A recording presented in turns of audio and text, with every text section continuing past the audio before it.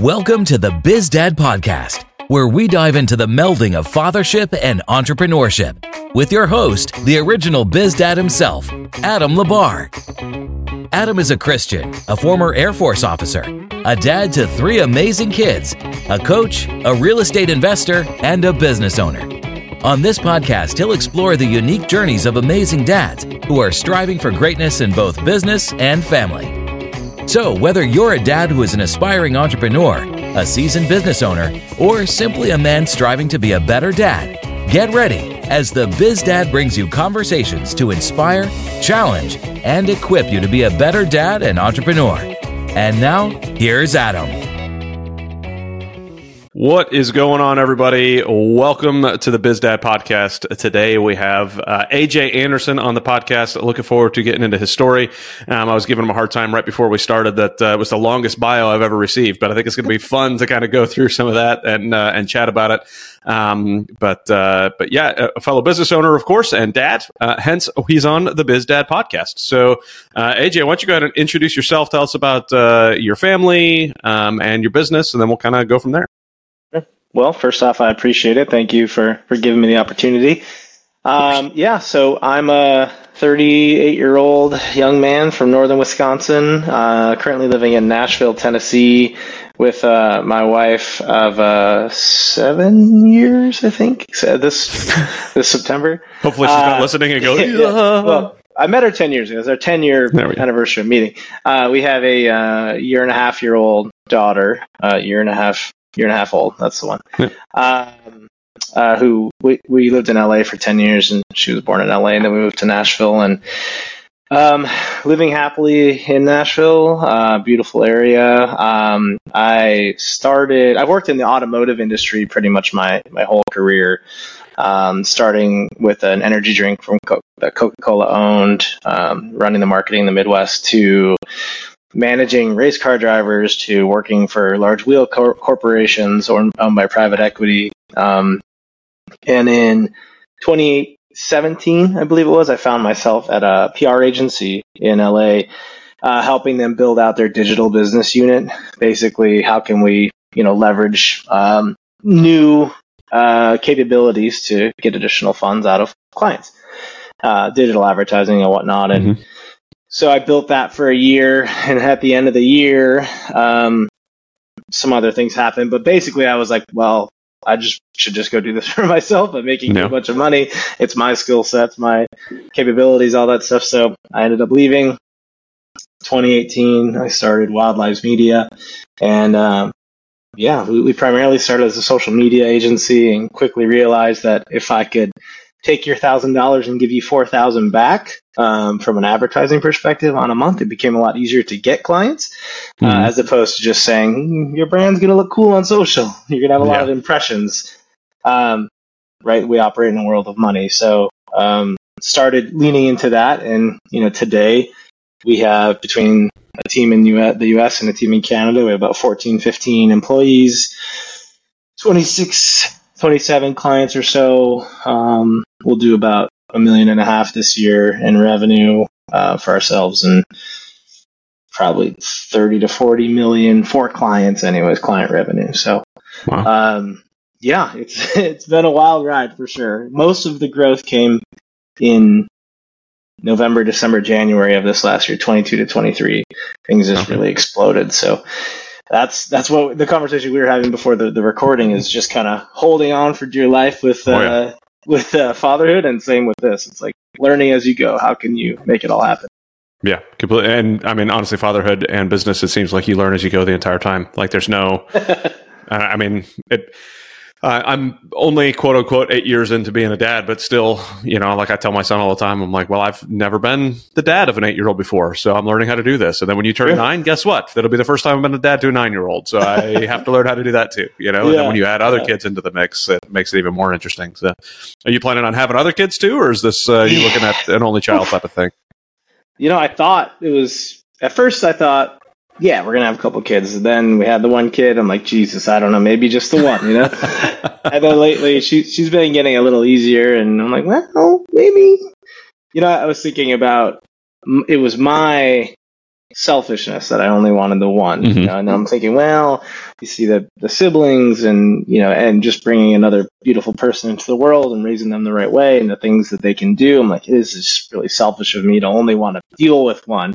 Yeah. Whereas they could just have such an impact on the people around them. So we are thinking a second potentially in the near future. Yeah. Awesome.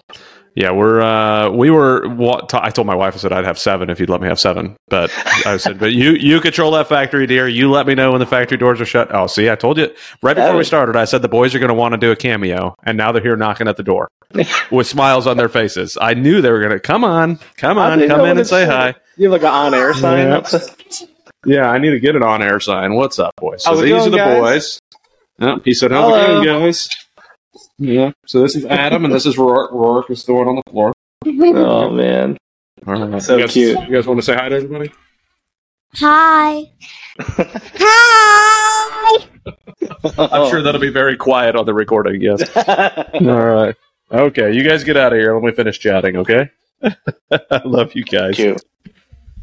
Oh, and now they're fighting on the way out the door. Fantastic. Perfect. All right, out the door, boys.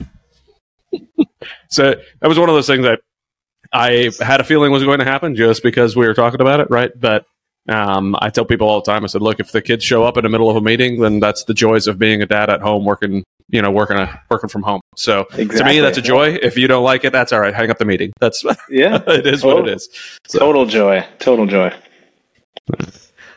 So yeah, back to the amount of kids. So I think we're done at 3. My wife said no more after 40. So we're all set. But I'm telling you, like the first one does take a little bit to getting used to. Like for me, I don't know, good or bad. I think honestly, it's more bad than good. But my wife and I were both military at the time and stationed at 2 different bases when we had our first kid.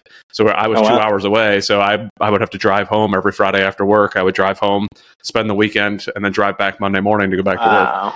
Jeez. Yeah, so I missed a lot of that. And then I was deployed in Africa for the first birthday. So I had to do like the Zoom birthday or the FaceTime birthday party type of thing, you know. So there's a lot involved in all of that first year and a half that goes a little nuts. But it's like watching the 2 of them together, as you just saw, like they absolutely love each other. They love playing with each other all the time. And now their little sister, you know, is like the world to them. So it is a lot of fun when you have multiples running around the house doing their thing. It is a little overwhelming. I hear you. It can be a little overwhelming from time to time. That's what I hear. But honestly, like you said, like if you have the goal of raising children who are going to be a net good for society, I see plenty of people who have, 5-6 kids that are not going to be a net good for society, or that if they continue down the path, let me rephrase that. If they continue down the path that they're given, they're not going to be a net good for society. But if we can produce kids that are a net good for society, I think, the more the merrier to me. It's a lot of fun. So all that said, get off the podcast, go work on baby number 2. And then well, and I was going to say, like, similar to starting a business, right? You have, depending on the business you're in, you have some hard years, right? Some sacrifices you make, the 15-hour, 16-hour days, the late nights, early mornings, the stress. But hopefully, that's somewhat temporary anyways, as you build things and you gain speed. Same with children, I think, right? Yeah, and that's what I kind of equate my kids to my extra businesses, right? So because I'm kind of the CEO of their business.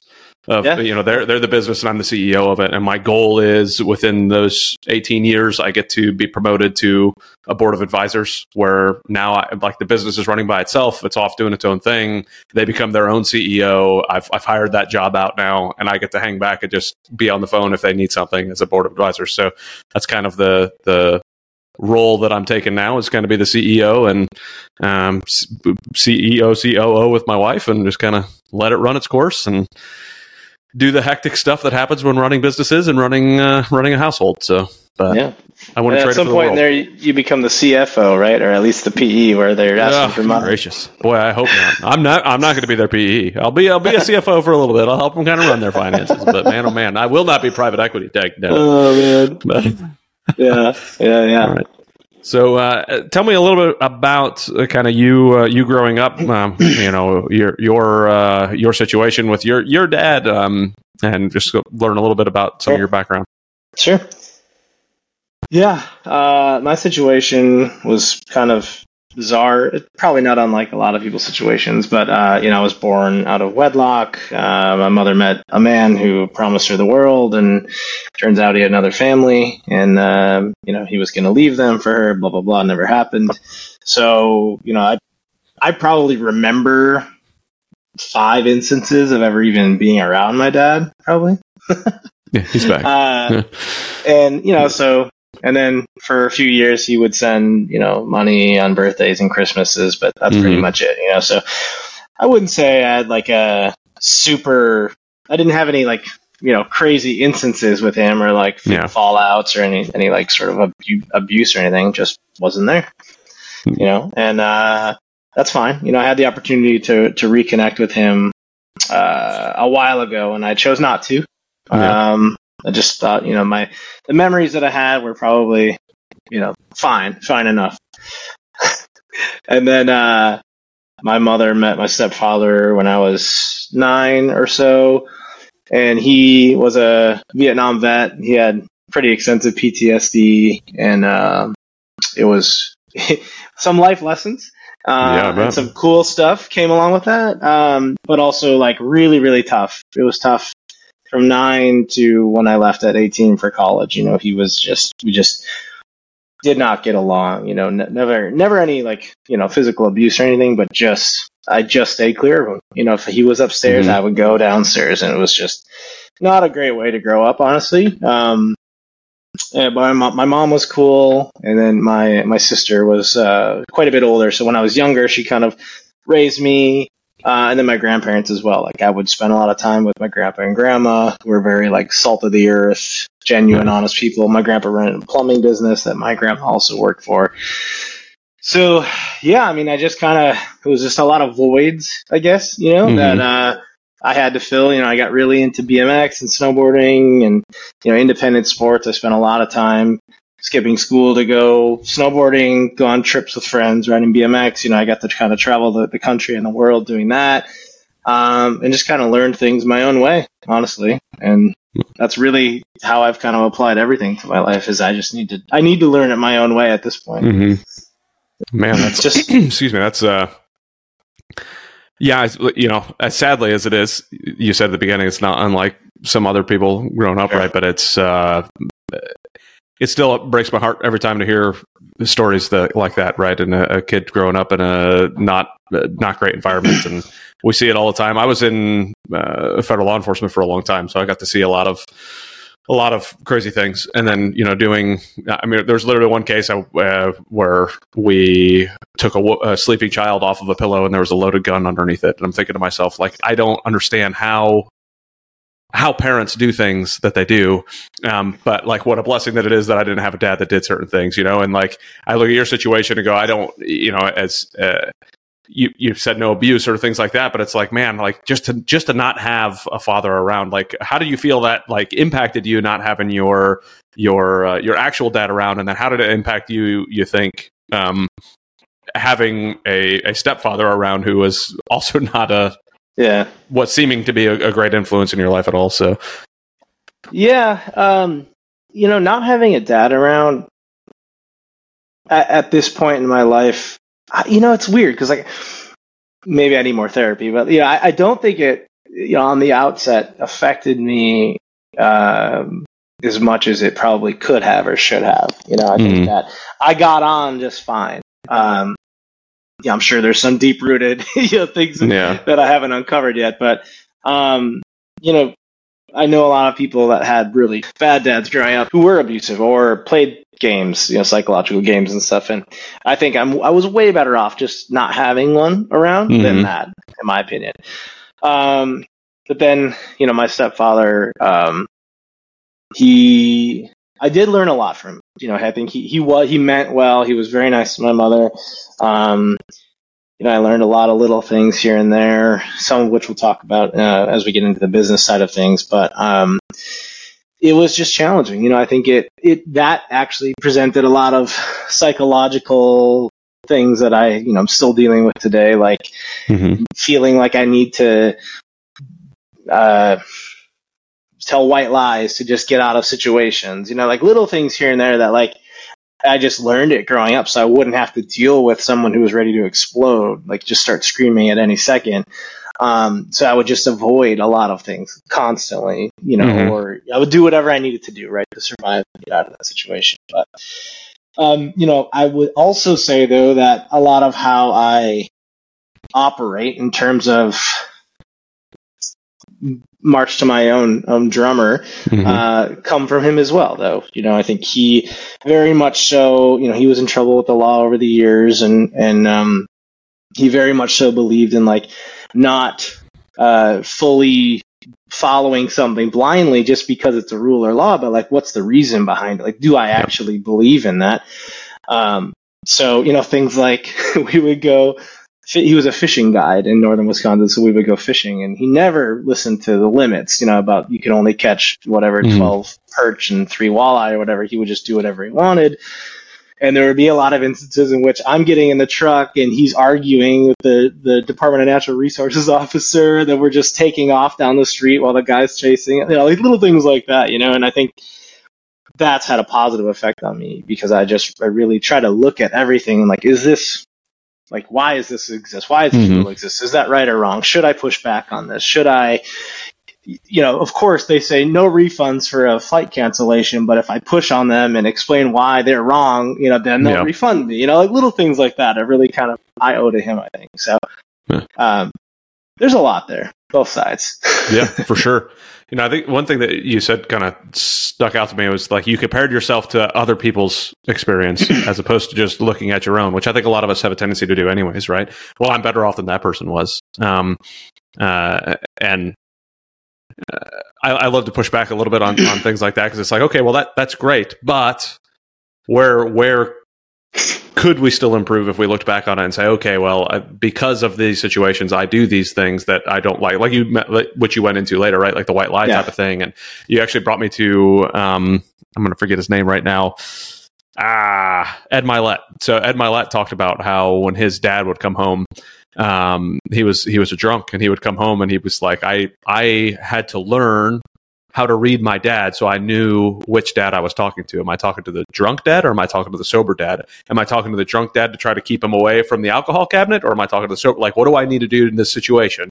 What things do I need to say in this situation to redirect what's going on? And it kind of just figuring out how to take the pressure off of you or your siblings or your mom or whoever, for whoever's listening, like whatever situation. And obviously not the most healthy way to work through things, and it's what you have to do in those situations. But later on in life, I couldn't imagine the weight that kind of has. But it makes me wonder now, as I'm saying it out loud, like, what do I do because of the things that I learned, with my dad?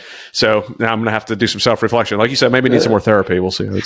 Yeah, and oftentimes this stuff doesn't become uncovered until you have, additional, issues down the road that cause you to think back or go to therapy, which is obviously a great tool to utilize. But yeah, it's interesting to think about, right? Yeah, it is. It's, the Secret to the, I think it's Secrets to the Millionaire Mind, or was it, no, it was, I'm forgetting the name of the book right now, but I love it. I love the book, can't remember it. So it like talking about how you think about money, and where it comes from and why you think about it the way you do. But I apply it a lot in other parts of my life. Like usually people use money the same way they saw their parents use money or the same way other people around them have used money. It's just kind of how, like, if nobody taught you any different, then you just, whatever you caught growing up is how you do it. And I started to apply that a lot to the rest of my life too. Okay, it was very eye-opening for me on why I did things the way I did with my money and why my wife did things the way she did. Because she was a saver, and I was a spender. She would just kind of hoard her money because her mom was born and raised in Cuba, so she was just kind of raised like you save your money, because you never know what's going to happen, right? Like you don't know when the government's going to take over and take control of those bank accounts. And I just saw my parents spend their money paycheck to paycheck. So we could not have been much polar opposites on the financial side, but now thankfully she turned me around. But looking at the same thing growing up and say, okay, well, how did I learn to do this thing as a dad, or how did I learn to do? Why is it that I react this way to my kids? And it goes back usually to how I saw my parents react to certain things, or how I, whatever it is. So as exhausting as those exercises are, I think they're always fun and good and healthy for us to do. Because again, it goes back to what you were saying. Why is that rule in place, or why am I doing what I'm doing? Because now I'm creating rules with my kids. Is that rule because that's just what we did? Like, I said something about my kids, like no singing at the table. And my wife asked me later, she's like, why no singing at the table? I said, well, I don't know. That's just what my parents always said. We're not allowed to sing at the table. I honestly don't know why there's no singing at the table. I really don't understand. Right. So I had to reassess that rule and go, you know what? We love singing in this family. Let's sing at the table. I don't care. That's interesting. Yeah. There's been actually quite a few instances of that for me, where I'm like hard lined about something with my child, and my wife will be like, well, why? And I'm like, I don't actually know why. Like, you're right. Like, So yeah, that's been really interesting. And the other thing I wanted to mention too was in terms of like uncovering learned traits from family is like, it's a lot of work to dive into that, but it certainly is better to do that work and figure it out for sure. before it has to come up from an issue, right, with a spouse or with a business partner or something, Yeah, for sure. Oh, geez, the boys are back. We got slime all over their shirt. Crazy Perfect. Boys. Yep. Can't wait. You got boys, I got a barking dog here. The slime just happened to stick to his shirt. Yep. Oh, yeah. All right. Great. All right, boys. Go play, guys. And now they're sad they can't be back on the podcast. The sad faces, I tell you what. I think you're exactly right, though. Like, if you're not thinking about those things, you're just going through life, then you're to me, that's much more of a passive involvement as a parent instead of an active involvement as a parent.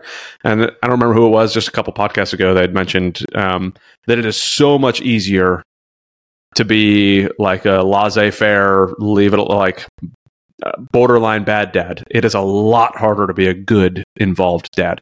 Totally.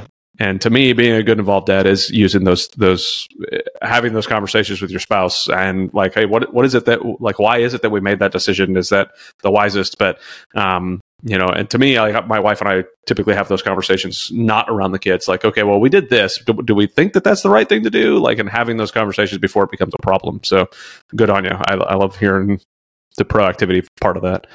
Yeah. Well, not even just for your child, right? Just for yourself and for business. I think in GoBundance specifically, a lot of people are so passionate and focused on growth for the future that I don't see a whole lot of like, of course, like I have an hour, like every day I build an hour of kind of zone out time for myself from 4 to 5 every single day, and I try to use some of that. Of course, work bleeds over into that most days, but if I do have some time there, I try to really kind of focus on my own systems and processes and like, what can I do to better that? Why do they exist in the beginning? Like, should I adjust one? Because like, is maybe the system that I put in place 6 months ago isn't relevant anymore because of the growth of the business or my own growth or whatever. But I do think taking time to look back to the last 10 years of someone's life as an entrepreneur and like understand like, the decisions that they make today, where did that process come from? And like, is that still relevant going forward? Even just looking back to your childhood and stuff, I think it's really powerful. Yeah, for sure. And of course, it's hard to arrive. It's hard to arrive to on your own, effort, right? A lot of times you need someone to help you with that. Yeah, like a therapist or whatever, a friend. Even, I mean, to me, my wife is by far my biggest confidant sounding board to be able to ask those questions. And then when it comes to business stuff, having a group like Abundance to me has been like life changing, in more ways than one, just because we think about things so much differently. It's not just about the business and making money, but we can have conversations like this about being a dad and how that influences what we're doing and, going on those epic adventures and doing all sorts of fun stuff. So if you're not constantly reassessing and relooking, then you're bound to be just continuing mistakes for no reason. But yeah, when it comes to the business side, though, you let's jump over there a little bit. I think I saw in your Facebook you said an energy company with the Coke. Was it NOS? I think I saw the NOS energy drinks on your Facebook group, right? So tell me how you kind of got into the marketing side of the house. Sure. How that progressed. Just let's start there. Sure. Yeah, so I like to say that like I and my agency, we work in enthusiast culture.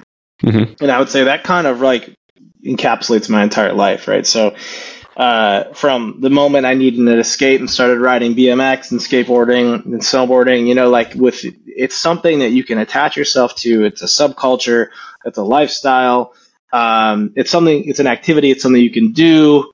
So starting there, right? Like snowboarding, skateboarding, that's what I did. Like all day, every day, I wanted to go do that.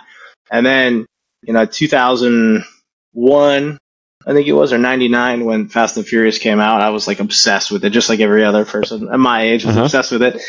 So then, of course, I wanted the fast car. And, in northern Wisconsin, a lot of those didn't exist. It wasn't very popular up there other than like old Corvettes and Mustangs and stuff. But either way, I got into cars and then went off to school, which obviously we missed a part in there we could talk about in a minute, but went off to school in Chicago.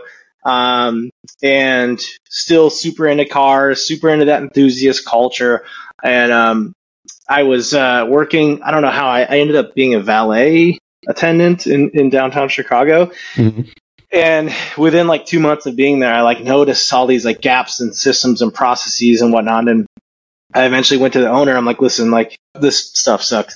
You're gonna have to, either you can make me the manager and I can fix all this stuff for you, or I'm gonna quit. And he made me the manager like right away, like the next week or whatever. And I worked there for a while, but eventually it was like, okay, I can only go so far here. This is all while I'm going to school at Columbia College. A buddy of mine that I met in school, I was looking to make some extra money and he kind of knew it. I was like asking around who's got what jobs, what gigs, whatever. He had a brand ambassador opportunity. He worked for Fuse Beverage, which owned NOS at the time, before Coke. And he needed someone to help him on a weekend. It was like a music festival. Hey, you want to hand out drinks? I'll pay you $15 an hour, whatever it was. Cool. So I did that, and I'm like, this is awesome. Because it's like, you're at an enthusiast style thing with people who are obsessed with music, festival, crowd, and we were just giving out drinks and like saying hi and like interacting, and that was totally different. I'd never done anything like that up until that point. But I loved it. I just loved it. So I was like hounding him. I was like, what's going on next week? Can I work with you? Can I work with you? And eventually, it wasn't long. It was maybe like 1 or 2 months in, I started to do some events with him and his boss. And then we just kind of got to talking, and they were going to open the NOS energy drink position in Chicago. And the NOS position caters to the automotive enthusiast, which I already was at that point. So I just harassed the heck out of her for 6 months or so. I was like pushing her for meetings, pushing her for whatever, coffee, just so I could chat to her about what things I would do in this role. And eventually they flew me out to, I don't even remember where it was, somewhere in Jersey, White Plains or something, for a meeting with everybody at corporate. And meanwhile, corporate is 12 people, like the whole company is like 12 or 13 people at that point. And I remember I like wore some ridiculous suit that I got from like TJ Maxx or something because I thought I had to wear a suit. And anyways, I got the role and I started working, and it was so awesome, man. I had like 3 teams across like 12 or 14 states. We were doing like 5-6 events a week. We had all these sampling vehicles. And then I think there was like 8 other NOS marketing managers in the country, and we just blew all of them out of the water. Like, nice. Every meeting we would have, our numbers were just absolutely destroying it because I cared so much about it. I loved it. I already had connections. I already knew what I was doing. I knew like the places that we needed to get in, and they would pull numbers for I don't know how they did it for market share in Chicago, and we were surpassing Red Bull and Monster like nonstop. Like, we would go to an event and I would see a Red Bull car parked in a tow zone, and I would call the police and be like, hi, I'm trying to load in my semi truck for this festival, and there's this dumb Red Bull car parked here. And they would come like tow them. I was like, I meant serious business. That's awesome. And then after like 4 or 5 years, Coca-Cola, they had made a minority investment in it, but then they went through with the purchase, and I worked for NOS at Coca-Cola for maybe like 2 years, and then it just got real crazy. It was just a lot of like not fun stuff anymore, pretty much. But thankfully, during that time, I really got to know the business of automotive, of motorsports, of the automotive demographic. I met a lot of race car drivers and met a lot of event organizers, and eventually started doing some side work for an athlete and this other, brand and whatnot. And then, finally, it was I was nearing the end of my time there, and I wanted to move to LA. That's where kind of like the hub of like youth motorsport was. You had like Global Rallycross and all this other cool stuff going on. Cool brands like Hoonigan stuff were starting. And it was around the same time that my ex and I were kind of like on the outs, and I was going to take this other role in LA, and she didn't want to move, so I turned it down. Then like the next day, she was like, "I want to see other people." I'm like, picked up the phone, I called her back, like, "Oh, we already offered it to someone else." I'm like, "Okay, I'm moving anyway." So I packed up my car, and luckily at that time I think I had like a retainer for like $6,000 a month or something, which was pretty healthy back in those days, the age I was. So I just packed everything in my car and I moved. I had a couple buddies who have a surf company in Oceanside, North San Diego County, and they said I could sleep at their warehouse. So I slept on a conference room floor in a warehouse for 1 or 2 months, 40 days, 45 days, while I tried to get life together and up to speed and get some clients and stuff. And I eventually moved up to LA and lived with a buddy for another couple months. So I got my own place, but yeah, it's kind of a wild ride. Yeah, no kidding. I mean, it sounds easy. Sounds like, it was no problem at all. Just walked right into it. So, the NOS thing sounds awesome. Like it just sounds like a lot of fun, especially, what year was that?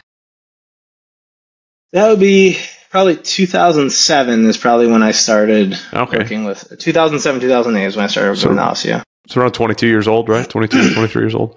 21, 22, yeah. Yeah, that's phenomenal. Like, at that age, especially, like, that had to have been an absolute blast. Like, it was. I was in Iraq, so a little bit different sort of blast. Different. So I think that the music festival scene would have been a little bit more fun, I think.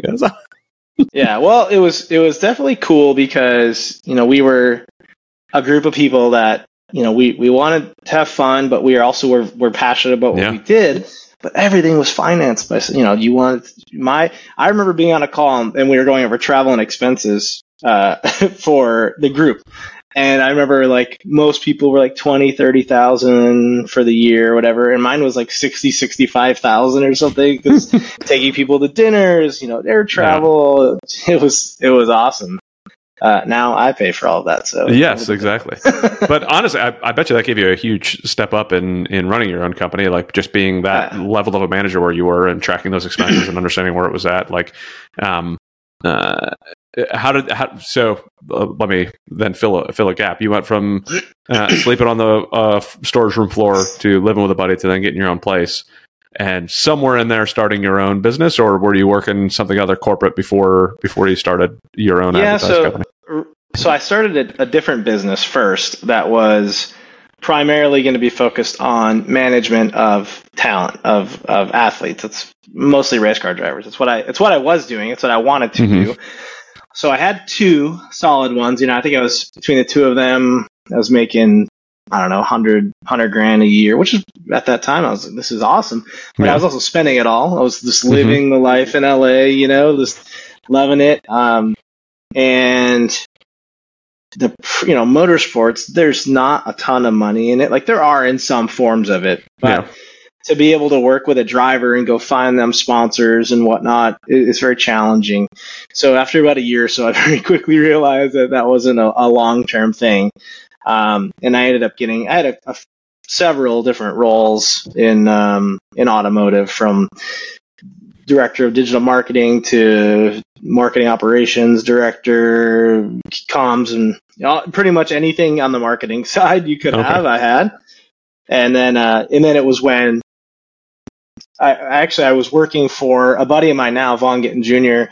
I was his director of marketing communications, and he's a very very well known race car driver, basically, in the youth motorsport scene. But he's is very popular, and at the time we were traveling nonstop, all over the world, basically. Mm-hmm. And there was a couple months where I was gone 2-3 weeks out of the month, and we're trying to get married to my wife, and we were trying to buy a house and stuff. And finally, I was like, I think we were booking a trip to Oman or something through work, and I'm like, Mm-hmm. I can't. I'm like, I need to just get a job in a cubicle for a year. Let me get through the wedding, get through this house, purchase. So Mm-hmm. I went to work at another company, and I negotiated a nice salary and a bonus and stuff. And it was absolute mundane, horrible work, which honestly I didn't really do much. I hope if you're listening, thanks.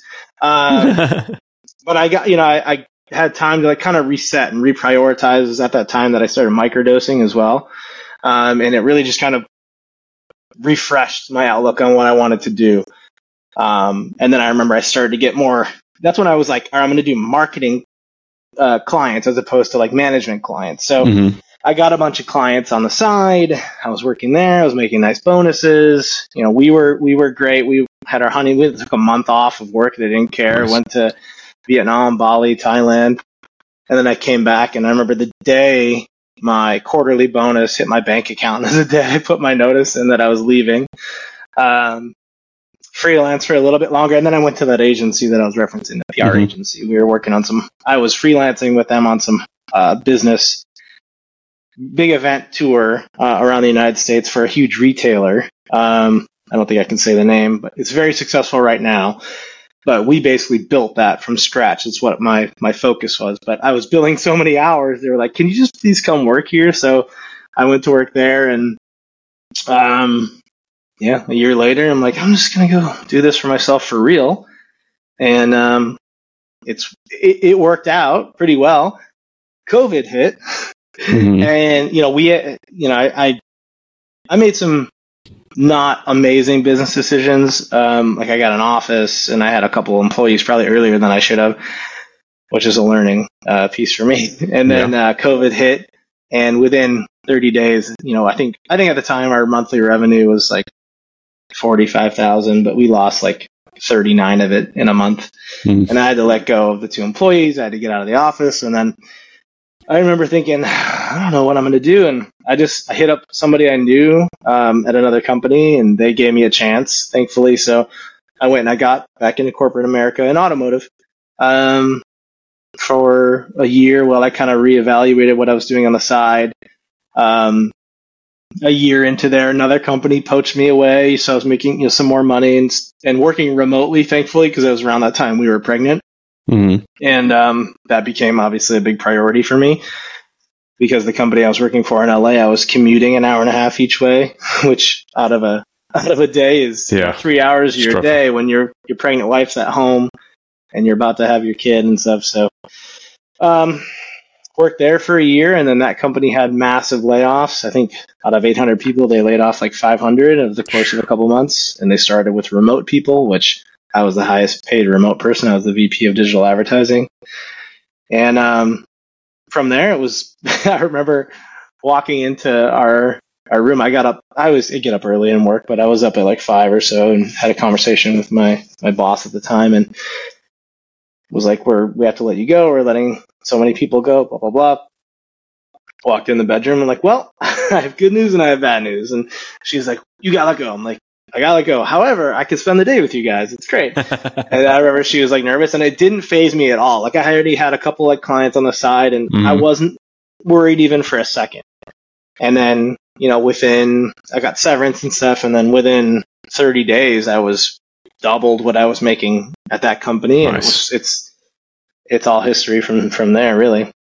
That's awesome. Yeah, I was just listening yesterday to Alex Hormozy, and he was talking about side hustles. He's like, hey, I am completely against side hustles that are just used just to be side hustles. They should be to grow a company while you're employed to the point that you can then walk away and run that company. Just chasing a side hustle just for extra cash to be able to do something. He's like, there's you're obviously doing something for a reason, and you set yourself up really well by having that side hustle that was like its own company by the point of getting let go by corporate. So, sure. What was the process of like, you went from getting let go, increasing increasing your income pretty quickly by the sounds of things. What was it that you were doing to put yourself out there and to get more clients and start really increasing your revenue when you did that? Because that was also, that was a tough time anyways, through the COVID time at the beginning of COVID. Sure. So how'd that go? Well, luckily, I think I had a head start because I had already had, the agency, the name, I had everything kind of established a couple years earlier. So, some relationships that I had early on eventually ended up coming back around, and I already had some case study. People knew me, and we knew that the work I did was good, right? And the work my team we did was great for them. And so a lot of it was deals like, hey, I know we were charging you, X amount before. I'll pay me half, for a year. We'll see how it goes, and then if you're happy, and I made a couple process changes. A couple things that I do that no other agencies really do in my industry is I don't do contracts, which a lot of people hate and get frustrated with me, especially my CPA. But I just believe it's like I ask people to give us a 3-month engagement. We have engagement letters, blah blah blah, 30 day, 60 day out, whatever it is, the terms. But no contract, right? You have to be happy. We have to be happy. I've fired so many clients before because I'm not happy with the client. Like, your money is only so good to me. So, I got rid of that. Like, I wasn't going to try to get people to sign a contract anymore. It was just, hey, like, we're going to just make it happen. I'm going to make you happy, and you don't want to leave, right? It's pretty straightforward. So that was good. I started pricing dynamically. Like, I don't have option A, B, and C. Just there's no buckets. I look at your revenue. I look at what you're asking us to do. I look at our agency hours and what I'm asking my staff to do. And then I come up with a price that I think is fair based on the size of your business.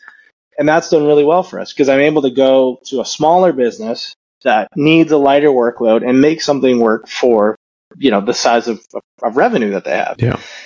And previously I would have just walked away from that. But now those relationships that I've, let's say, cheap, like $3,000 a month, those have developed into 9, 12, 15,000 a month clients now because we've helped them build to get there. We're true partners. So those two things, and then, there's some other little things here and there that, like maybe you have some people that are into digital advertising listening, but a lot of agencies will build all the campaigns in an agency ad account, basically, and like run it for the business. The problem with that, and agency owners are going to kill me for this. The problem with that is that if like the relationship severs, the agency owns all that data. They own all the audiences. They own everything. Whereas, and then the person that just severed is left with nothing. And I just think that sucks. Like, I don't think that we should operate like that. So we build everything inside the agency or the brand or company's ad accounts. If they don't have one, we'll set one up for them. You own everything. Yeah. It's transparency. And those couple things have really done well for us. I think we're out here to just do a good job for people, have fun doing it, and just be honest, And we're definitely not the cheapest, but you're aware of everything that's going on from top to bottom, and people have been pretty happy with that. That's really awesome. Yeah, I mean, if you could be a disruptor, that's definitely a way to do it, And you seem to have a lot of passion behind it, so I'm sure the disruption and passion really makes a big kick for your clients. That's really awesome. Tell me kind of, looking at the business and looking at being a dad, like, how do you correlate the two? If you do correlate the two at all, like, have you noticed things that you're doing inside your business that you're like, boy, this, it really correlates to changing diapers, or, maybe changing diapers really correlates to doing something in your business. Like, have you made any of those connections at all yet?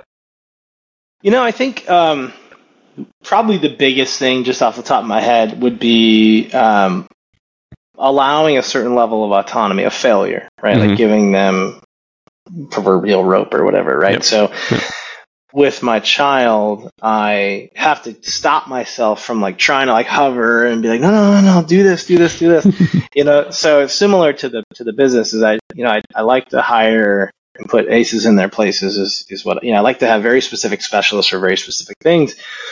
And with that, it's been a learning process to like just let them do their thing, right? And I very much so believe in performance objectives and checking in and reviews and whatnot, and like performance improvement plans when necessary. But really, it is letting them perform at the level that the expectation they know to perform. Same with the child. Like, hopefully, I need to let her find her faults and tumbles and whatnot to be able to grow. And it's same with the employees. Yeah, that's awesome. Yeah, and that's very difficult as a parent to, especially when you like the literal falls, right, where you have to literally let them fall and go through things. And I mean, there's obviously times you have to jump in if your kid's putting their hand on flame, right? Yeah, like let's not let permanent damage happen, right? But you obviously growing up doing various different BMX sports and stuff like that, you're never going to get good at doing some of those tricks and the things that you want to do without falling, without that broken wrist, without those injuries. And it's the same thing with a kid even learning to walk. They're not going to learn to walk without falling and skinning their knee and maybe bumping their lip and getting fat lip. Like, you just got to let them do these things and grow through it. If we put our kid in a bubble, it's not going to be beneficial, right? And the same thing, right. With your employees, you got to give them the freedom to go and figure out how to do it. And if they make a mistake, that's fine. Let's talk about the mistake. And if we have to put in, like you said, a performance improvement plan, then we do that, But for the most part, I hired you for a reason. I've got you in the seat you're in for a reason. And if you're not in the seat for a reason, then I need to reassess why the heck you're my employee anyways, So totally. Not that I can reassess why my kid's my kid. That's I'm stuck with them for a long time right now. Yeah, and I think too, like, that's something I pride myself in as a business owner, and just before that, even just as an employee, is like I like to move fast and learn from mistakes faster, right? And I think that's necessary, especially in 2023. Like, if you are moving too slow, you're going to get left behind. Oh yeah, and that's always been my ethos too. So then that in an extra challenge has been like not block. Like, that's my ethos, and like I want my staff to also feel that way. But I have found myself in the past, like, kind of like wanting to like slow them down a little bit to make sure that things are done right. So that's been a challenge for me as well, is like letting them move fast and fail fast, and have to but very quickly fix those problems. And we learn from them and we move on. But the other thing is, I really do believe in like mistakes making you who you are. For example, a few months ago, actually, if he listens to this, fine. My former boss at the last company I was at, basically, he also was let go with a whole slew of people, and he started a few businesses, one of which is an agency, and he wanted to merge. He wanted to merge our businesses. I think he's a very smart guy, and he's got some successes as well, but I think he saw my successes and how we complement each other. He's very much like a account management, business development talker, and we are more tactical. But my reaction to him, and still to this day, is like, I don't want to partner with someone who hasn't failed, like actually failed. Like, have to get rid of an office, fire 2 employees, go back to corporate America. Like, that's failing, him being let go. He was very high up at this company and had built it pretty much from nothing to what it was. But you ultimately were let go from your boss, from a board, right? That's to me not failing. So I had said to him, once you fail and you recover, come talk to me. We can figure it out from there. But I really do think that makes you, that forges you. Forges your process, forges your ego for the most part, and kind of defines who you are as a person and as a business owner, as an operator, I should say. Yeah, that's. I think that people are way too afraid of failure. I mean, my kids, even though I encourage them to fail, they still don't like it. Which none of us do. None of us like failure, right? Yeah. Of course. But I often say, fail often, but fail forward, right? Yeah. I at times it added the fail fast, and I appreciate you saying it because it reminded me that I used to say that. But fail often, fail fast, fail forward, right? Because if you fail fast, you could fix your problem. Like if it takes you 7 years to fail, but you've been doing the wrong process the entire 7 years, like, boy, then you have to look back at those 7 years and go, man, I wish I would have realized this, 6 years ago instead of now. But if you can just work through the process, push hard, fail now, so you know that you need to fix it, and then press forward. But to me, it's a constant. You should be constantly looking, anyways. But hopefully, you can catch some of the stuff before you fail too awfully hard. But you were about to say something. What's that? Well, and I think too, with that comes taking risks. I think that if you don't take risks, you won't know the limitations or alleged limitations on whatever it is you're doing. And I think this actually reminds me. So my wife's from Miami. We're in Florida right now, and she's from Miami. And for about 6 months, when my stepfather was pretty sick before he passed away, we went back and we spent some time in Wisconsin. My wife had never driven in snow. So, if she wanted to go somewhere, we had to talk about if it was snowing, how would she drive? So then one night I took her to a parking lot, and something that I had to explain to her is like growing up, at least myself, if not all my friends and people in snow states, like you need to know the limitations of braking, of accelerating, of a car, of snow. How far can you slide before you're going to be out of control? What to do with your hands on the wheel, so you have to understand the limitations, your own and the vehicle's limitations, and how they react together, or you're never going to be a good driver in those conditions, and I think that it's the same thing here. Is like, until you take the risk and try and find out, you can control the environment for the most part, but you need to have that forethought and figure out what that looks like an empty parking lot at night. What does that look like in business? You have to take those risks to find out. You'll never know. You won't. And then you may wake up in 7 years, like you said, and figured out you've been doing it wrong the whole time because you never took the day or, year-long risk to figure it out. Yeah.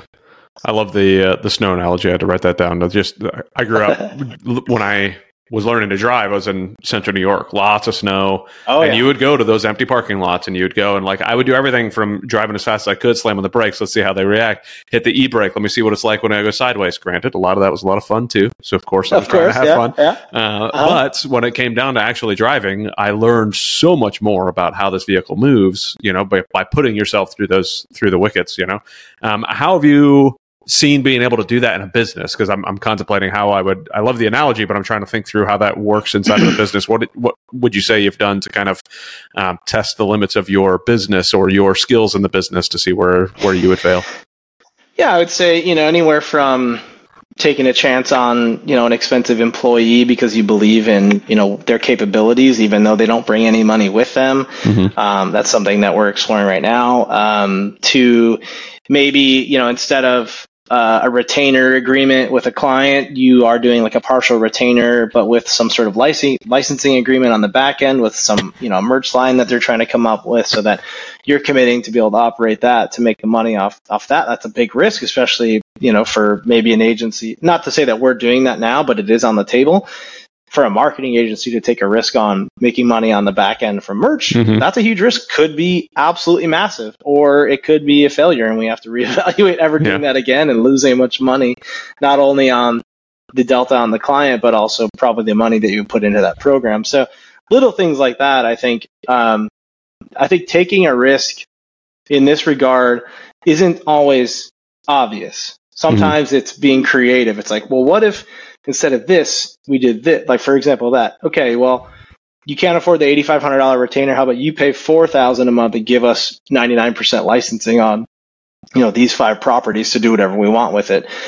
So just even being able to come up with that concept, you have to be creative, but that's also a risk. So it's not always inherent. It's not always obvious. But risks exist. You just have to find them, and chances are, if you're good at what you do, they can pay off. Yeah. I'm looking at those as from a dad perspective. One of those risks. By the time this comes out, I will have already made the decision. But I'm looking at doing homeschooling, right? Which is a very odd. I would have never thought that I'd be looking at that, right? But my sons already go to private school, but now I've been looking at homeschooling. I love to travel. I love to go places, and the school system does not really allow that very much. Right? And I also want to be able to impact my kids on a higher level. To me, it's a very large risk, right? Because I'm running a couple companies, and I'm trying to figure out, like, do I have the time? Do I have the patience? Like, by the time my kids get home from school and I have to help with homework, I've already spent my whole, decision making for the day. Sure. Like I'm spent by that point, so I already don't have patience. So I'm like, okay, well, how am I going to homeschool? To me, it's a big risk, but I feel like the risk is going to pay off a lot if I'm able to, when I'm able to successfully accomplish this task, right? So, and if I fail, then it's only my kids, no big deal, right? No, but but no, I mean, I'm not going to know unless I take the risk. I'm not going to know whether or not it was a good idea. If not, like all the research that I'm doing tells me that it should be, and but I think the same thing goes with the business. Like, do the research, know what it is you're getting into, come up with the right plans, put it in place. If it works, it works. If it doesn't, be smart to be able to take it and jump on it, jump on the change if you need to. So, yeah, and I think too, like how I view risks with fatherhood is probably a little bit smaller risk, but more of them. Like something so simple can change your kid's life. Like we're talking about going on vacation to Panama this year. My wife has some family down there, and they're in Panama City, so it's like we're looking at that's not far from here. It's a 3-hour flight from Florida, basically, right? So that's not really a risk, but it's like when we get there, are we going to do like an overnight on a catamaran? Like things that are like, they're risky for us as parents. It's like, I have no idea how any of that stuff's going to go, but those are just smaller risks, but I think they add up to like completely changing a kid's life, for the better. Right. So, just if you have any recommendations, if you've ever been to Panama, I would love I have not. I have never been to Panama. Okay. So we've traveled a lot. So my middle child was born in Japan, where my wife and I were both stationed in Japan. So he was born there. And then when he was 7 months old, we got to America, but the U.S. was his 6th country that he'd been to. So, oh my gosh. Yeah, he'd bounced around all over. So Japan and Spain and Bali and wow. Singapore and Portugal. So we went all over the place with them and still love to travel with them all the time. And now we've got to get a passport for our newest. I love looking at the passport photo for my kids, because they're like, I literally like held them up like for a picture, trying to get hold their face. So it's a little brand new baby trying to get passport photos. It's gonna be the same for this one. So. Oh man! But somebody told me after my second one, tip for any of the fathers out there who need to get passport photos for their babies is lay them down on a white sheet, and take the picture from above. I was like, how did I not think of that nonsense? Like I just went to a normal passport photo place, and I'm like trying to hold up a 2-month-old, a 1-month-old to get the face to look into a kid. Like ridiculous, but yeah. Much I did wiser see that a parenting hack somewhere. Yeah. We have to do that pretty soon, actually, for this one. Yeah, if you're going to be going to Panama, you might want to do that. Yeah. So I've got my stack of passports here that I need to mail in and get them all redone. So we want to. My oldest wants. We asked him. We said, "Hey, do you want to do an adventure for your birthday, or do you want to, get a couple presents?" And he's like, "Oh no, totally adventure." So. He said he wants to go on a cruise. One of the cruises that has the water park on it is really all he cares about. He just wants to go on one of those cruises because he's seen it on something, and he's like, "I want to do it." So, all right, well, let's go to a few more countries. Let's get it in. So, and we could say that him wanting to do that is a result of a series of risks that you've taken over the years, right? To get in there, that someone wants to have an adventure, an experience over a couple material items. I think that's really amazing. Yeah, it's really cool. A lot of fun to be able to, I think that, if I were to guess, the background that you come from, you're going to be very similar in doing a lot of that stuff. Like we bought a small dirt bike for him for his 5th birthday that is now going to be passed to his little brother because it's too big for him now, or he's too big for it now. It's the 50cc, and he's like, his knees are touching his elbows at this point, So I'll be bumping him up to probably a 110 here shortly, but crashing into trees. All right, you got to get up, got to try again, got to keep going, and you press on. You keep it jumping off the diving board, doing backflips on the trampoline, doing whatever, like going out and taking the risks and having fun and traveling. And now my brother-in-law brought over a scuba tank. I don't remember even why he did it, but he brought it over and we were playing with it in the pool, and my 8-year-old is just down there just scuba diving away, just having a blast. Oh my he's God, like, this is amazing. awesome, so he's down there just sucking off the scuba tank, just having a great time. I can't even get him into scuba class until he's 12, I think is the minimum.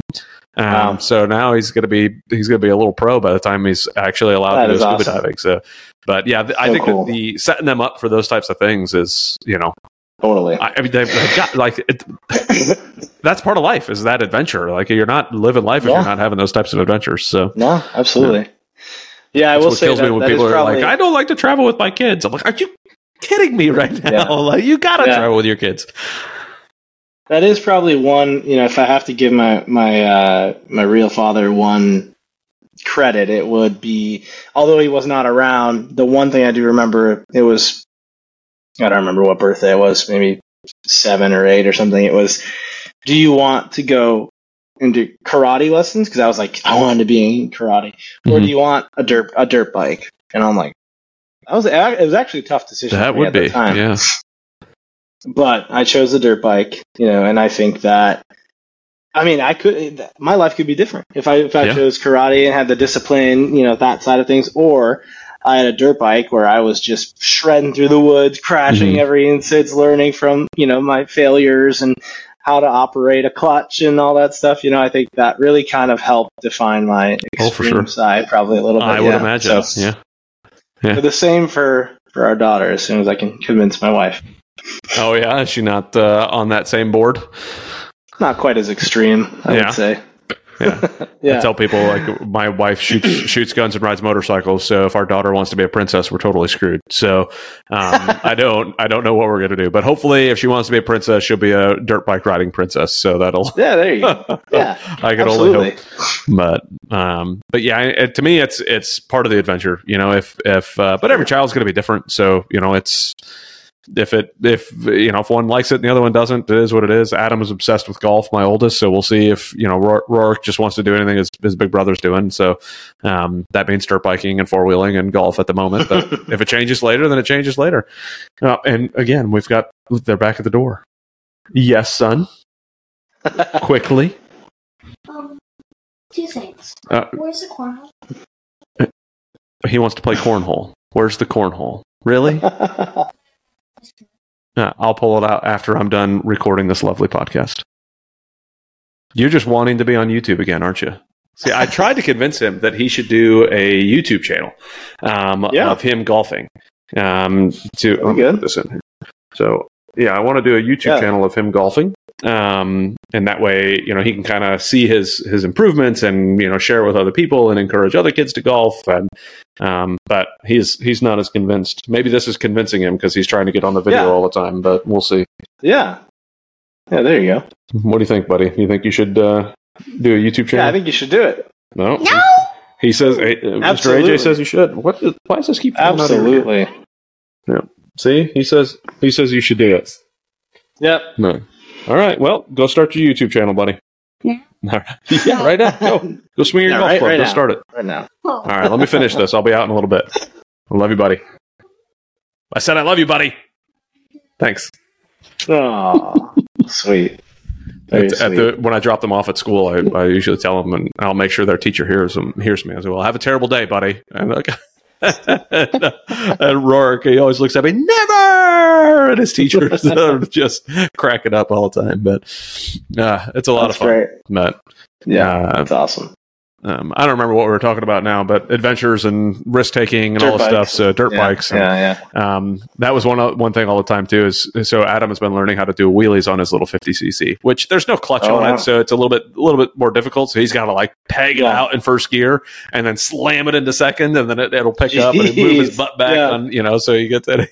I was like, well, the good thing these things are basically bulletproof because it's a little Honda 50, and so that thing's never going to die. But man, oh man, he's going to sure give it a try. So, and then when I put him on mine, he wants me to do wheelies on my dirt bike with them on it. I'm like, all right. So my wife is like, just make sure they have helmets on. That's all I care about. I said, of course, yes, we'll have their helmets on. Don't worry, jeez. It's a lot of fun.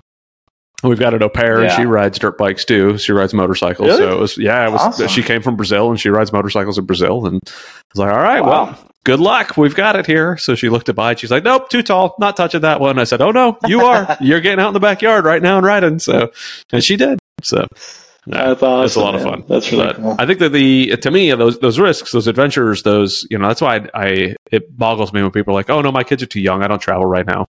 I'm like that is what a restriction on your own thought process, right? Like you're restricting your success, your enjoyment, your everything, just because you have this limiting belief that you can't go somewhere with your child. Like, I mean, sure, some kids don't travel as well as others, but they're not going to get better by not doing it. Like it's not going to become easier by just skipping it. You're only delaying the inevitable. But is this going to be the first time when you do Panama, first time traveling outside the country with your daughter?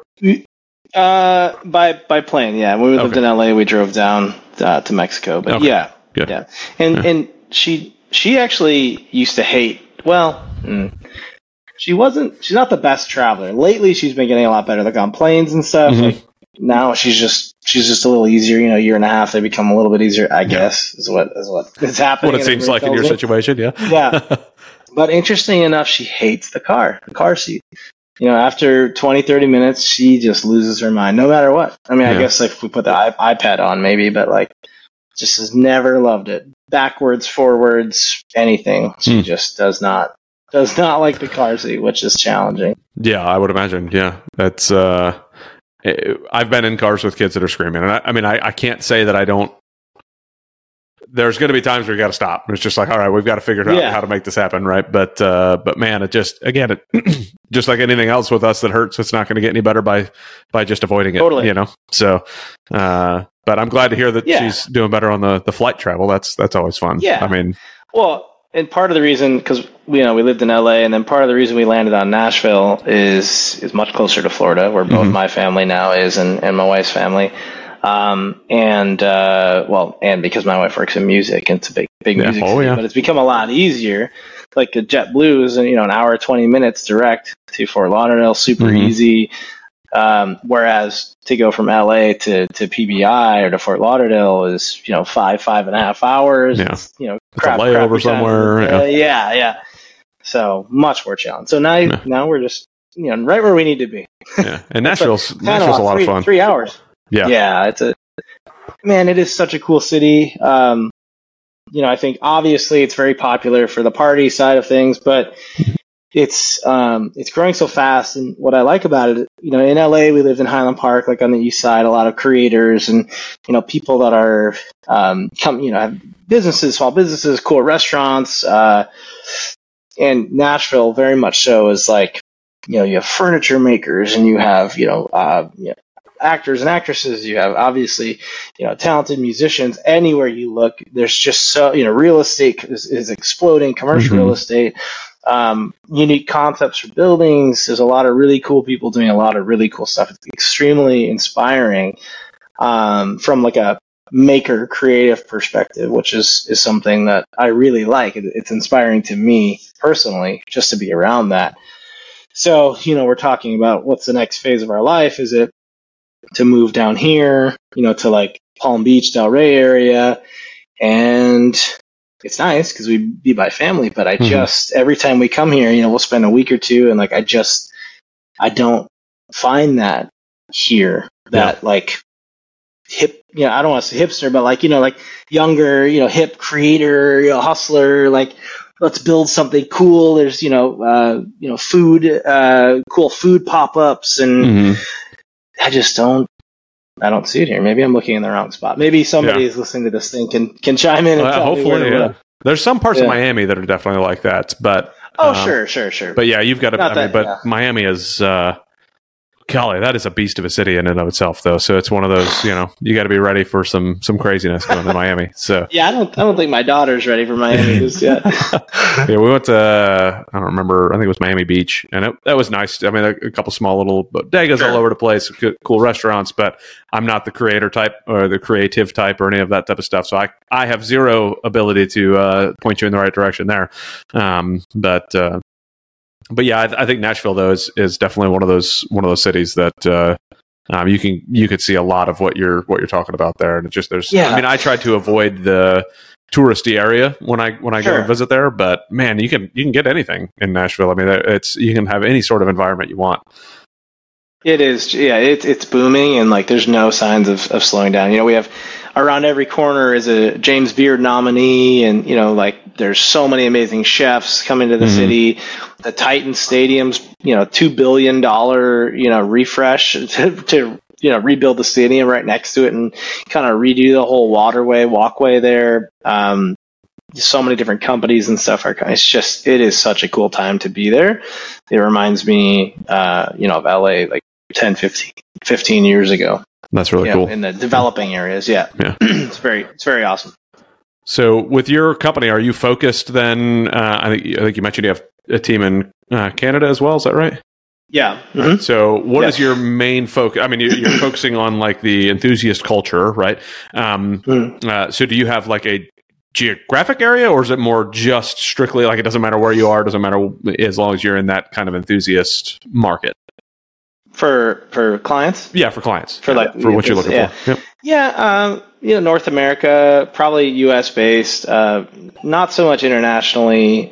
We do primarily direct consumer e-commerce businesses are our clients. So if you start a UTV business and you're selling suspension direct to consumer, right? And you have a Shopify or whatever, like our expertise is full funnel advertising to help you develop content and build out your funnels and your audiences on the back end and your email and SMS programming and your meta ads, your Google ads, and all the attribution tracking and stuff. And then we operate those for you. So it's from putting out a cool video about your business to making a sale with a SMS, abandoned cart reminder, abandoned checkout reminder. So it's top to bottom is ideally what we like to do for all clients and have kind of full creative control over it because it helps us move the fastest and helps get the results as fast as possible. Yeah, primarily automotive. So wheels, tires, suspension, ATV, UTV, anything really kind of associated with that. We do a lot of ticket sales, actually. So Grid Life is an event series. We do all their ticketing, advertising for ticket sales. Electrify Expo is another big electric car expo that's traveling the country. We do the same thing for them. So it's the same concept, right? It's engage, put them in an audience, bring them down the funnel, serve the right ads to be able to complete a ticket sale purchase conversion. And then we started an event activation arm as well this year. So we sign a couple clients and we'll go out to events and, we'll activate for them fully. We manage everything, the data collection to the display. We have a couple like driving simulators we'll set up. I pay for the brand ambassador. I pay for the van, the tour, the touring manager, the fuel, the food, the hotels, like literally it's turnkey. I own the trust system. I own the simulator. I own the iPads. I own the bar, the signage. And so we'll go to a company and like, I think this last one, it was 14 events, right? We'll come and we'll say, this is going to be, 100, 120 grand for the year. However, if you were to do it yourself and ship stuff and send staff, you'd be paying 150, 160. So you're saving money and we just act for you out in the field. So we do that right now for a couple of clients, and then I'm actively doing some biz dev on a couple other clients that I'm hoping to bring in for next year. So ideal state is in 2024, we've got 2 or 3 vans doing on-road automotive stuff, and we have 2 or 3 vans doing off-road truck stuff like out in the desert and whatnot. So that sounds it's cool. Really cool. It reminds me of the NOS days. It really is. It like takes me back to the event activation days. But the nice thing about it now is like we are, for a couple of these clients, we are also the agency that's taking that data that we're getting, and then we're using it. So we're using it to send them SMS, deals or whatever day of that we get their data. We're putting them into our audience sequencing and whatnot. So, on Meta and email and SMS. So, it's like we're doing the work for you, but we also know what we're talking about. We know why we're doing it. There's a lot of companies like, we'll get you data. And you're like, what does that mean? And they're like, well, we'll get an email. I'm like, well, why is that important? And then we apply, basically a value to each email based on the client, their AOV, how many, convert and whatnot. So we're able to say that, hey, we got you 600 emails at this one event, and, that's equal to $25 an email, and so you can see how the value adds up. But it's pretty cool how it's working out. That's awesome. Yeah, we with ADPI, one of the companies that I help run active duty passive income. We like constantly trying to advertise, get in front of the right people, do the right funnels, and it's all done internally. And man, it's exhausting. So it is. We're now on our second live event that we're prepping for, and those are exhausting and all the stuff, dude, the ticket sales and everything. So that's really, having all of that in-house in one spot. You and I may have to chat afterwards anyways, but that's just gotta learn a little bit more, but it's cool. And then, we, at least at a couple of the events that we activate at, everybody's got pop-up tents, 10 by 10, 10 by 20. So what I did is we went and bought like a big truss system, like it's 10 feet tall, 20 feet wide. It's this big, beautiful metal truss system that we have custom signage on everywhere. We have TVs mounted in the front showing, product reels. We have the simulator. We have the bar with the iPad stands. Like, it looks like a super professional setup because it is. Yeah. Yeah. And I remember when we started this, a couple of the guys that I have working on the tour, they were complaining about how much time it took to set up this truss system. Mm-hmm. I think it took them, a day probably in the beginning. It would be like an 8-hour day to set everything up. And, I just kept pushing them like, well, that is the value prop. It takes time because it's awesome. Like if it were easy, everybody else here would have that. Yeah. But during the event, everybody comes over and like, wow, that's so awesome. And to be totally honest, for the one client in particular, I'm breaking even. It's a loss leader, really, because I knew I could get other, people at these events to come over and say, wow, I want that for our setup. And it's happening. It's happening. We have a lot of people very interested. And I also told them, just keep going and you're going to get better and better once you, develop efficiencies and how to store it and how to keep things attached. And sure enough, now they're about halfway through the season. I think they got it down to like 4 hours. So almost cut in half of how long it takes them. So that's one of those, the loss leaders are, they hurt, but again, like, so our conference, right? We're on our second conference. The first conference lost money. The second conference is going to lose money.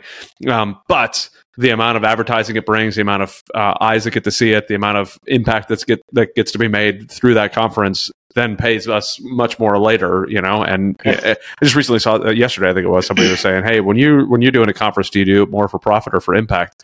And hopefully it's for both, right? Otherwise you wouldn't be running a conference. But there's going to be times where you're doing something that is going to lose money today to make money tomorrow. So, and it's the same thing with our kids. Honestly, we know we're doing something that's not going to be great for the kids today, but in the future is going to pay massive dividends, and I think that we should always be paying attention to those types of things. It feels like a loss leader, but make sure you're doing the right calculus to figure out if it is. So, yeah. And, at the end of the day, it's a risk, I took a risk on this and, I think beyond anything, it's important for my team, my staff to be able to see I explained we're taking a risk on this. Like it could end up being a failure. At least it'll be for the most part paid for. We're not, it's not like we're investing $100,000 of our own dollars, but it's a risk and watch. It's going to pay off. So I've gone to a couple events and do some biz dev, bring some people over, run them through the whole setup.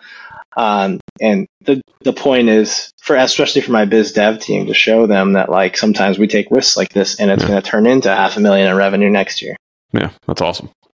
So what kind of plans do you have in the future for your children, if anything, for your at the moment child, potentially future children, as far as involvement in business? Have you given that any thought at all, like involving your daughter in the business, or how you want to expose her to business, or what's your thoughts on that? Yeah.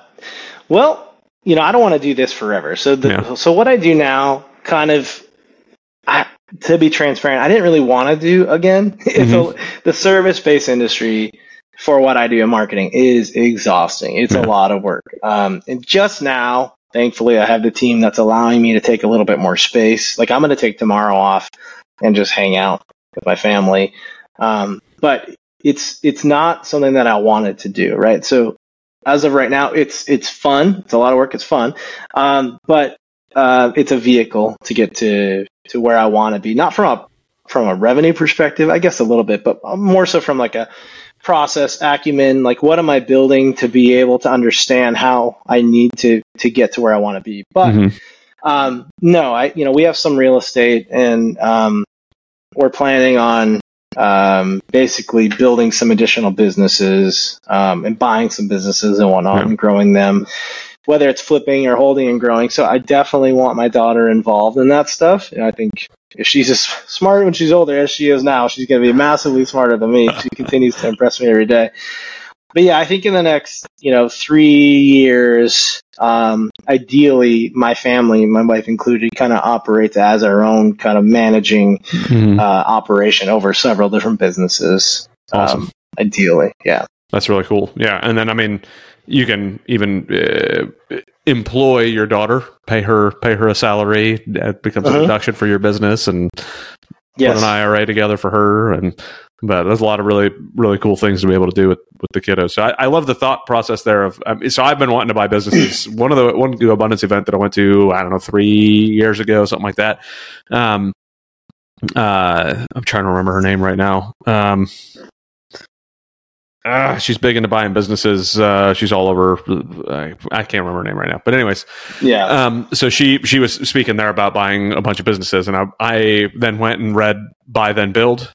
I don't know if you've read that, but phenomenal book. I haven't, but I need to. Yeah, for sure. Especially if you're wanting to go buy some businesses. But you've already built businesses, so you kind of have the building part down too. But I've been really wanting to go buy businesses. I've just been so focused on real estate. So what kind of businesses are you thinking about buying? What interests you? Are you do you want to stay in this type of market or go somewhere else type of businesses, or what are you thinking? So one of the first things, what I'm trying to do right now is I'm trying to buy a warehouse in Nashville, and that will house my agency offices. First of all, I am fully remote. My mindset is everybody work remote. You can work in an office if you want to. I'm never going to make you work in an office. However, the caveat with that is I hire with that in mind, right? I would never go from everybody working in an office to all of a sudden everybody working remote. That doesn't work. So most proponents of remote work, I think they align with that, and then opponents, that's the main thing that they call out is not everybody can work well remotely. Most people can't. That's great. And we know that. And if you know that, don't hire that person, right? Or, make appropriate changes with that in mind. So the goal would be the office, hopefully segment that out, have one tenant. And then also I want to host some automotive, cultural events and stuff. Nashville is massive in automotive. It's crazy. It's crazy how big it is there. In fact, I saw an article from Lamborghini that the new Lamborghini dealership they opened in Nashville is supposedly one of the largest in the world. I'm like, wow. That's insane just because of the amount of business that's there. So that's kind of my low-hanging fruit. That's what I'm trying to accomplish in the next couple of months is buy that warehouse and kind of work to expand that. Also because when the touring vans come back from tour, they're all just parking at my house on top of all the other vehicles we have there. My wife's about to kill me. So from there, then it's a lot of more autonomous businesses, car washes, laundromat, little. No, it's no secret, right? We all are aware of what does well and what doesn't do well. Then, ideally some smaller businesses that just need operational support, better processes and stuff that buy and flip. However, instead of flipping, I'll probably just hang on to them. Buy, improve, hold on to, help operate, put an operator in place, but from a high level board perspective. Smaller businesses. I am looking at 1 or 2 acquisitions right now, marketing wise, that I can bring into my fold. Little things like that. I think I'm not trying to make any massive, huge moves, but I think that with a series of 10 to 20 small moves, then when you look at the big picture over the next 10, 20 years, they're going to be pretty massive. Yeah, that's awesome. Yeah, those service type businesses, laundromats and things like that you mentioned, they're never going away. Everybody's going to need to clean their clothes, all this stuff. So those are the types of things that I was looking at doing too, and auto parts stores and things like that. Just that people are always going to need. Car washes, those are, solid choices. I like it. So what I love about go ahead. What I love about laundromats, for example, speaking of getting creative, right? If you're buying a place, if you're buying a business, well, twofold, right? A laundromat, whether it's real estate or business, one way or the other, you're going to get one or the other with it, right? You're either buying the building, you're getting the laundromat, or you're buying the laundromat, getting the building, or renting it. Ideally, you get the building as well, so then you have real estate. But it's really fascinating to think about buying a business where people congregate and wait. Yeah. Right? Fascinating. Okay, what else can we do here? Yep. What vending machines can we have? And I know this isn't new, right? But how creative can you get with that? Do you have food machines? Do you have actually gaming machines? Do you have, depending on which state you're in, some form of, I don't want to say the G word, not gambling, but, some sort of, incentive-based machine, right? how can you continue to leverage that? Do you hire a food truck to come on the popular day Saturday and you have a revenue split with them? Like, there's just so many ways that you can get creative.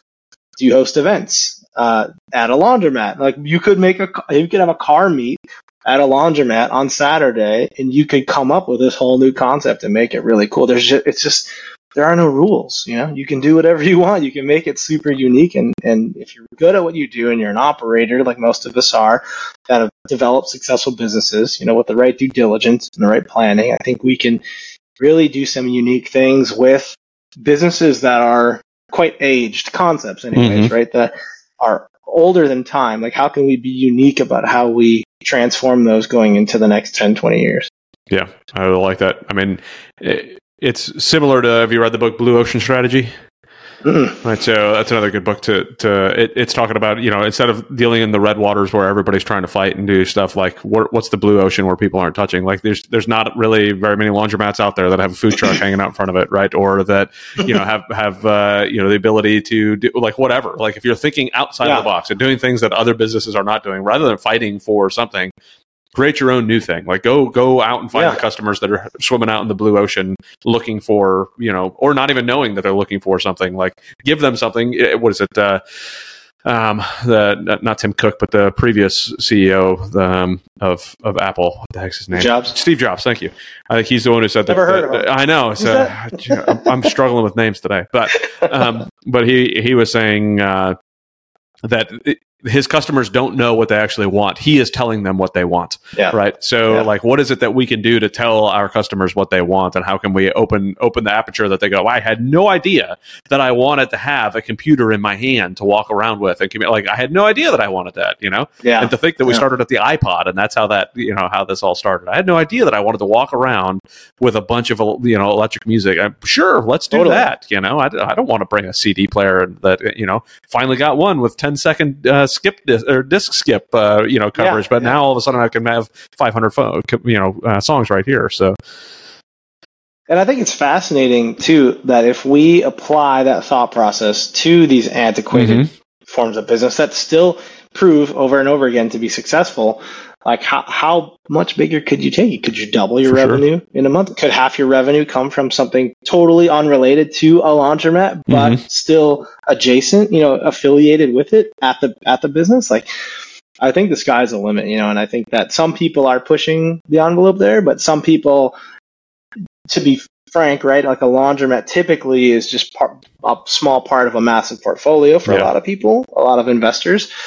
So it's like, I would like to laser focus by, like I said, 5-10 of these, whether it's a laundromat or car wash or anything like that, and just really kind of focus on squeezing every little bit amount of revenue on it. But also, I think that the fact that I have built my business in the subculture world, it's like, well, how can we create something out of it that people are going to want to be at? Not dread having to go to a laundromat on a Saturday morning to do your laundry, but like, they're happy to. They're happy to bring their kids to it, or I don't know. I just think there's a lot more that we have not scratched the surface of. That's really cool. I like the thought process. So when you're looking at raising your kids, to bring some more kid things in, I am. That's one of the reasons that I'm looking at the homeschool too. Like growing up, homeschool kids were always one of those, like, oh boy, it's one of the homeschool kids. I could tell that kid's homeschooled, right? There's a tie to that thought process and that feeling. But I've started to, and especially in Koblenz, there's a lot of families that put their kids into acting academies, right? It's a very different way of doing school. Sure. And I look at what I can do with the kids here and how I can, bring them into the business a little bit more, help them understand, I can have their own finance classes in here. And, if there's something I really suck at teaching, I can hire a tutor to come over and teach for, a couple hours a week to get through the things. But are there things you're thinking about now, preparing for the future, that said, okay, well, how can I be, for lack of better terms, innovative in being, a parent? What kind of things can I do to really set my child up for a different level of success or a different life than just following down the yellow brick road? What are you thinking there? Totally. Yeah, I mean, I really struggle with general education. I personally have struggled with it a lot in my past, even just from like certainly from a state-funded education, it's the absolute bare minimum and just a complete travesty and disservice to kids around the country and the world.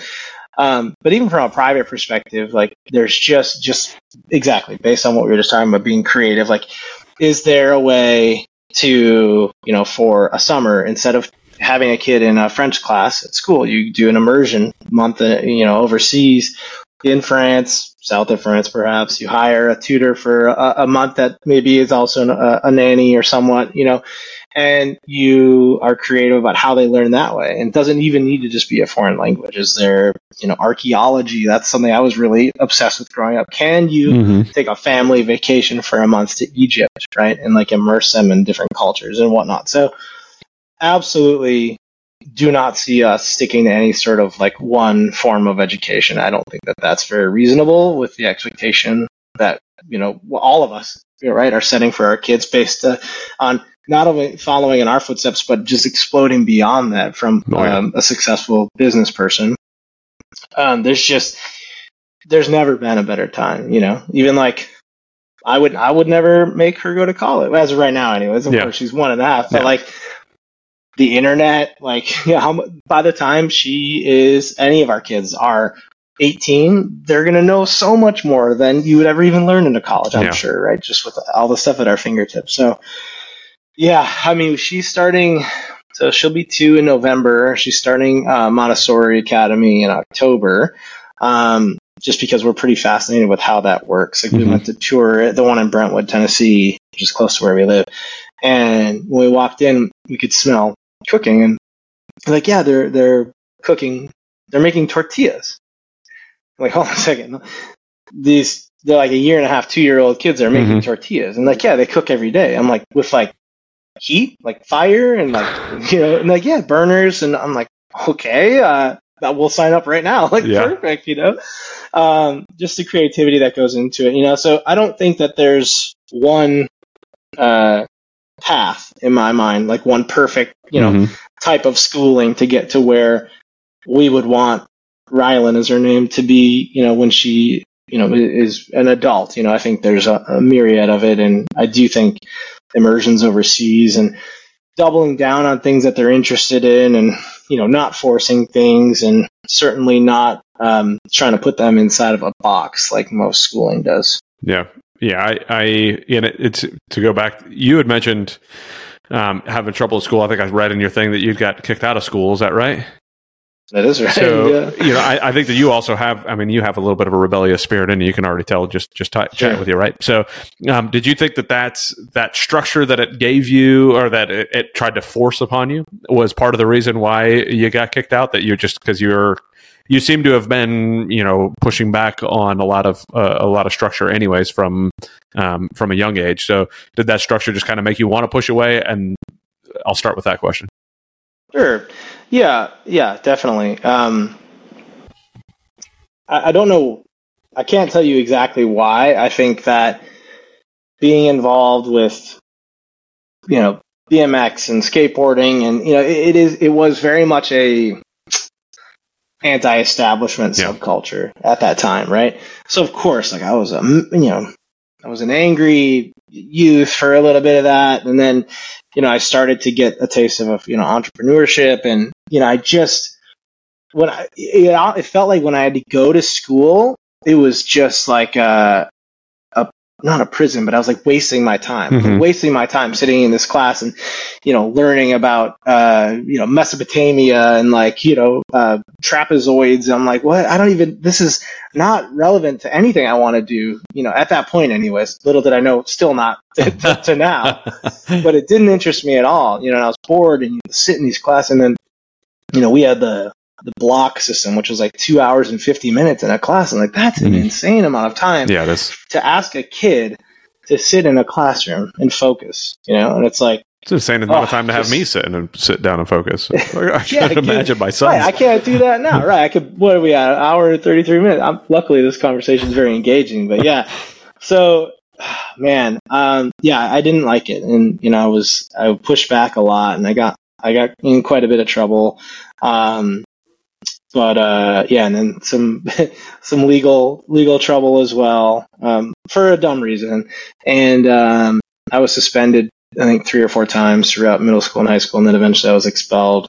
And honestly, it was the best thing that ever happened to me. It was basically this box that I had been trying to fit into because everybody told me I needed to fit into it. Everybody around me, parents, and society, and friends and whatnot. And then all of a sudden I was out of it, and it kind of like felt like I was like floating in space for a minute. I'm like, oh, I'm okay. Like everything's still okay. I'm not in high school with my friends on a daily basis. And, I think my mourning of my friends and that like ritual lasted like a day. And then I was like, okay, now what? Let me go snowboarding. Let me go, riding BMX. And, I think I had mentioned that part of, we don't need to get into what it was, but part of I had to do community service, 50 hours.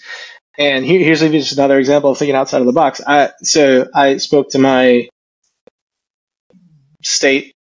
my city representative, let's just say, who was in charge of my vacation.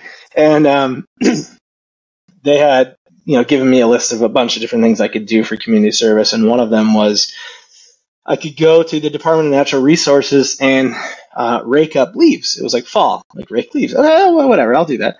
Man, after like 30 minutes, I'm like, this is not for me. This is ridiculous. So then I think I did like an hour or 2 of that. And then I came back and I was like, what can I do for community service? What's a way I can get out of this? And the BMX track locally, which I helped found and build, and it was a huge part of my life. I just reached out to it was a supervision officer at the courthouse. Let's just call it what it was. And I'm like, well, the local BMX track, that's like a public thing, right? And people can go to it. So if I were able to like work on that track, I could count that towards my hours, community service hours. She was like, yeah, absolutely. I'm like, great. So my friends and I already was going out there and like building jumps and working on it, and like, so I just did that more often. We went out and worked on the jumps, and we jumped and we raced and we had fun. And they asked me to like record my hours myself, I think. That's phenomenal. Pretty funny. Yeah. Makes life pretty easy at that point. Yeah. Gosh, yeah. Turns out I had 50 hours done in like 2 weeks. Look at you. Like, all right, well, thanks for your contribution to, the local community. And like, perfect. Love it. But I'm going to go back to the BMX track now. Thanks. I'm going to go back now. I'm actually going to do more community service because I'm just that committed to this town. So anyway, it's just thinking outside of the box. But yeah, certainly, there's arbitrary. I think the one thing that really annoyed me was what had happened, was no security concern, really, like no danger, no fighting. It was in whatever what happened was, in a normal situation, would very easily be like, okay, don't do that again. You can come back to school. However, arbitrary rules and rule books and handbooks, 100%, we don't, no tolerance, whatever. So because of that, I had no choice but to be expelled. They tried to get me to go to a hearing, and I was like, why would I go to a hearing if it's mandatory? It's mandatory, right? They're like, yeah, it's mandatory. I'm like, I'm not going to the hearing. What the hell? Yeah. You just try to put me in front of a tribunal to tell me I did something wrong. So anyway, so after that, I was like, it was like the spark just was ignited stronger than ever. Just felt so, inspired and capable, and kind of the world was my oyster. I just didn't know what I wanted to do yet, And I would go on these BMX trips with friends, and I would see these billboards everywhere, and I started to think, like, that's so cool that you could like influence people to do something, to buy something, to be involved with something, or at least that's what they're trying to do. So I decided that I wanted to pursue advertising. So I took my ACT. I was homeschooled a little bit. Didn't really work out for me, honestly. And then so I entered a GED program once I turned 18. And I remember I went to the class, and they're like, yeah, it's going to be like a 12-week class, and you're going to you're taking this placement test basically to determine what classes you need to get to your final test. And out of like 18 people, I took the placement test, and they're like, "Oh no, you could just take the final test. Like, you don't need to stay for anything really. You take the final test like tomorrow or whatever." So I took the final test, and I got my GED, and then I took the ACTs, and I did reasonably well on them, and then I somehow got into Columbia College. I think at the time they had like a year or two, it was like open enrollment, so like you didn't really like have to have like a high score or anything. So I got in there, and I moved to Chicago. And moving to Chicago, it was in the city, in the South Loop. My first time living away from home, I'm in a high rise in the South Loop of Chicago, like with a bunch of roommates. Like, just went out, rode my bike around the city, and got introduced to homeless people, and the public transportation, everything, the inner workings of a city. And man, from there it was just like, the spark is just exploded. Like, I was just like, I couldn't sleep. I was just so amped, nonstop amped. It was, and at the time I was straight edge. I didn't drink or smoke or anything. So my full focus was just on living. And I just remember, and I would go to, I was really into hardcore music. I would go to like shows every night by myself and just explore and go, riding my bike. Chicago's a great spot for music too. So yeah, especially in those days. It was awesome. Yeah. It was just really an awesome, awesome time. And that is really kind of like the root of the fire inside of me. It was created over that like 5-year period. No wonder you want that for your kiddo to kind of like travel around and go spend a month here, or go do this, and go to the Montessori school, do all that, and stay completely away from the public school structure and all that. Yeah. So it's not absolutely a wonder. Horrible. Yeah. I had zero desire. So when I grew up, I was public school, and my wife was private school. And then when we got married, I was like, no, like, I think public school really prepared me well for coming into the real life. Like, I mean, I had already been exposed to pretty much anything you can be exposed to, and I was like, I was not like, especially going to the military, I was not sheltered from anything. So now, I know what the real world is like. And then I have kids, and I'm like, absolutely not, especially the way public schools have been turning nowadays. I just can't, there's no way I would be able to justify sending my kid to a public school at this point in my life. But now, I mean, even more, the private school's great too, but there's still such like regimented structure that's involved. I mean, yes, I get a little bit more involvement. I get a little bit more interaction with the teachers and the leadership of the school and whatnot. But man, oh man, I want to impact my kids so much more than just, sending them to a school for 6-7 hours a day and then coming home and helping them with homework. It just doesn't appeal to me. I want that adventure, that travel. That, I mean, how much cooler would it be to have a World War II class talking about D-Day than to go over to Europe and go see what the heck? Totally. Some of my best experiences have been traveling, and then so I want to expose them as much as humanly possible to that. So, absolutely, the heck with structure. There's no need for that nonsense. There's no structure in the real world. Like, you could go out and do it, especially when you're talking about operating businesses. So. Yeah, I would love for the theme of this conversation, the takeaway to be that, rules and guidelines, et cetera, are just, do they matter? Some do, some don't, but it's up to us. In my opinion, it's up to us to determine that, right? From a law perspective, sorry in advance, but it's like, well, does that make sense? No. All right. Well, then, probably not going to just follow something arbitrary for no reason, personally. Yeah. Yeah, I try to get my kids to ask why as much as possible. Right, there's got to be a reason why to do anything. So I don't want arbitrary nonsense to go on. It's the same thing with the teacher. If the teacher wants them to do something, can you help me understand why that is? Because I'm big on the why side of the house. If it's a waste of time, and this was not exactly great for a military guy, right? They don't typically like you to ask why an awful lot. And it took me a while to build that up, to understand what it was. I was a lot of a yes sir type of person, yes or no sir type of person. But then as I, went up the ranks and did various different things, I was like, that's stupid. Can we go over why we're doing that? Because that doesn't make any sense, right? Exactly. And most of the time it was just, again, because, well, that's the way we've always done it. The rank says. And I said, yeah, but we have the ability to change that, so why don't we? So, man. Anyways, I think too, like when I was in, sorry to cut you off, when I was in, roles, like corporate roles or the valet job, a lot of times my advancement was based on asking questions, or like when I was at, the large wheel company, I was working on one of their divisions, and I was like talking to a couple of the guys about like when the last time they were, had a review, or someone was complaining about pay. I'm like, when was your last review, promotion, pay raise? Oh, we don't get reviews here. So I went to the boss. I'm like, why aren't you doing reviews for these guys? Because some of them could use some, they're not doing that great. And he's like, well, a lot of these guys are my buddies. Like, I feel weird reviewing. I'm not going to give them reviews. And I'm like, cool. I'm going to come up with performance objectives. It wasn't my job at the time. Like, I'm going to come up with these, and we're going to distribute them. We're going to get everybody to fill them out, and we're going to start having reviews. And then within like a week, that's when I was promoted to like managing everybody, because that's the directive, So yeah, same thing. It's like, why aren't you doing it this way? Why are you doing it this way? Like, is that really where you want to go? Well, I've been pretty fortunate that it's worked out for me in my favor, because of course, like sometimes you do that, and the nail that sticks out is the one that gets the hammer.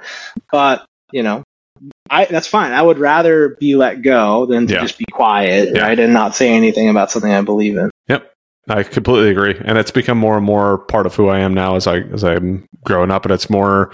I'd much rather say something and tell the truth and try to figure something out than to just hold it back and not.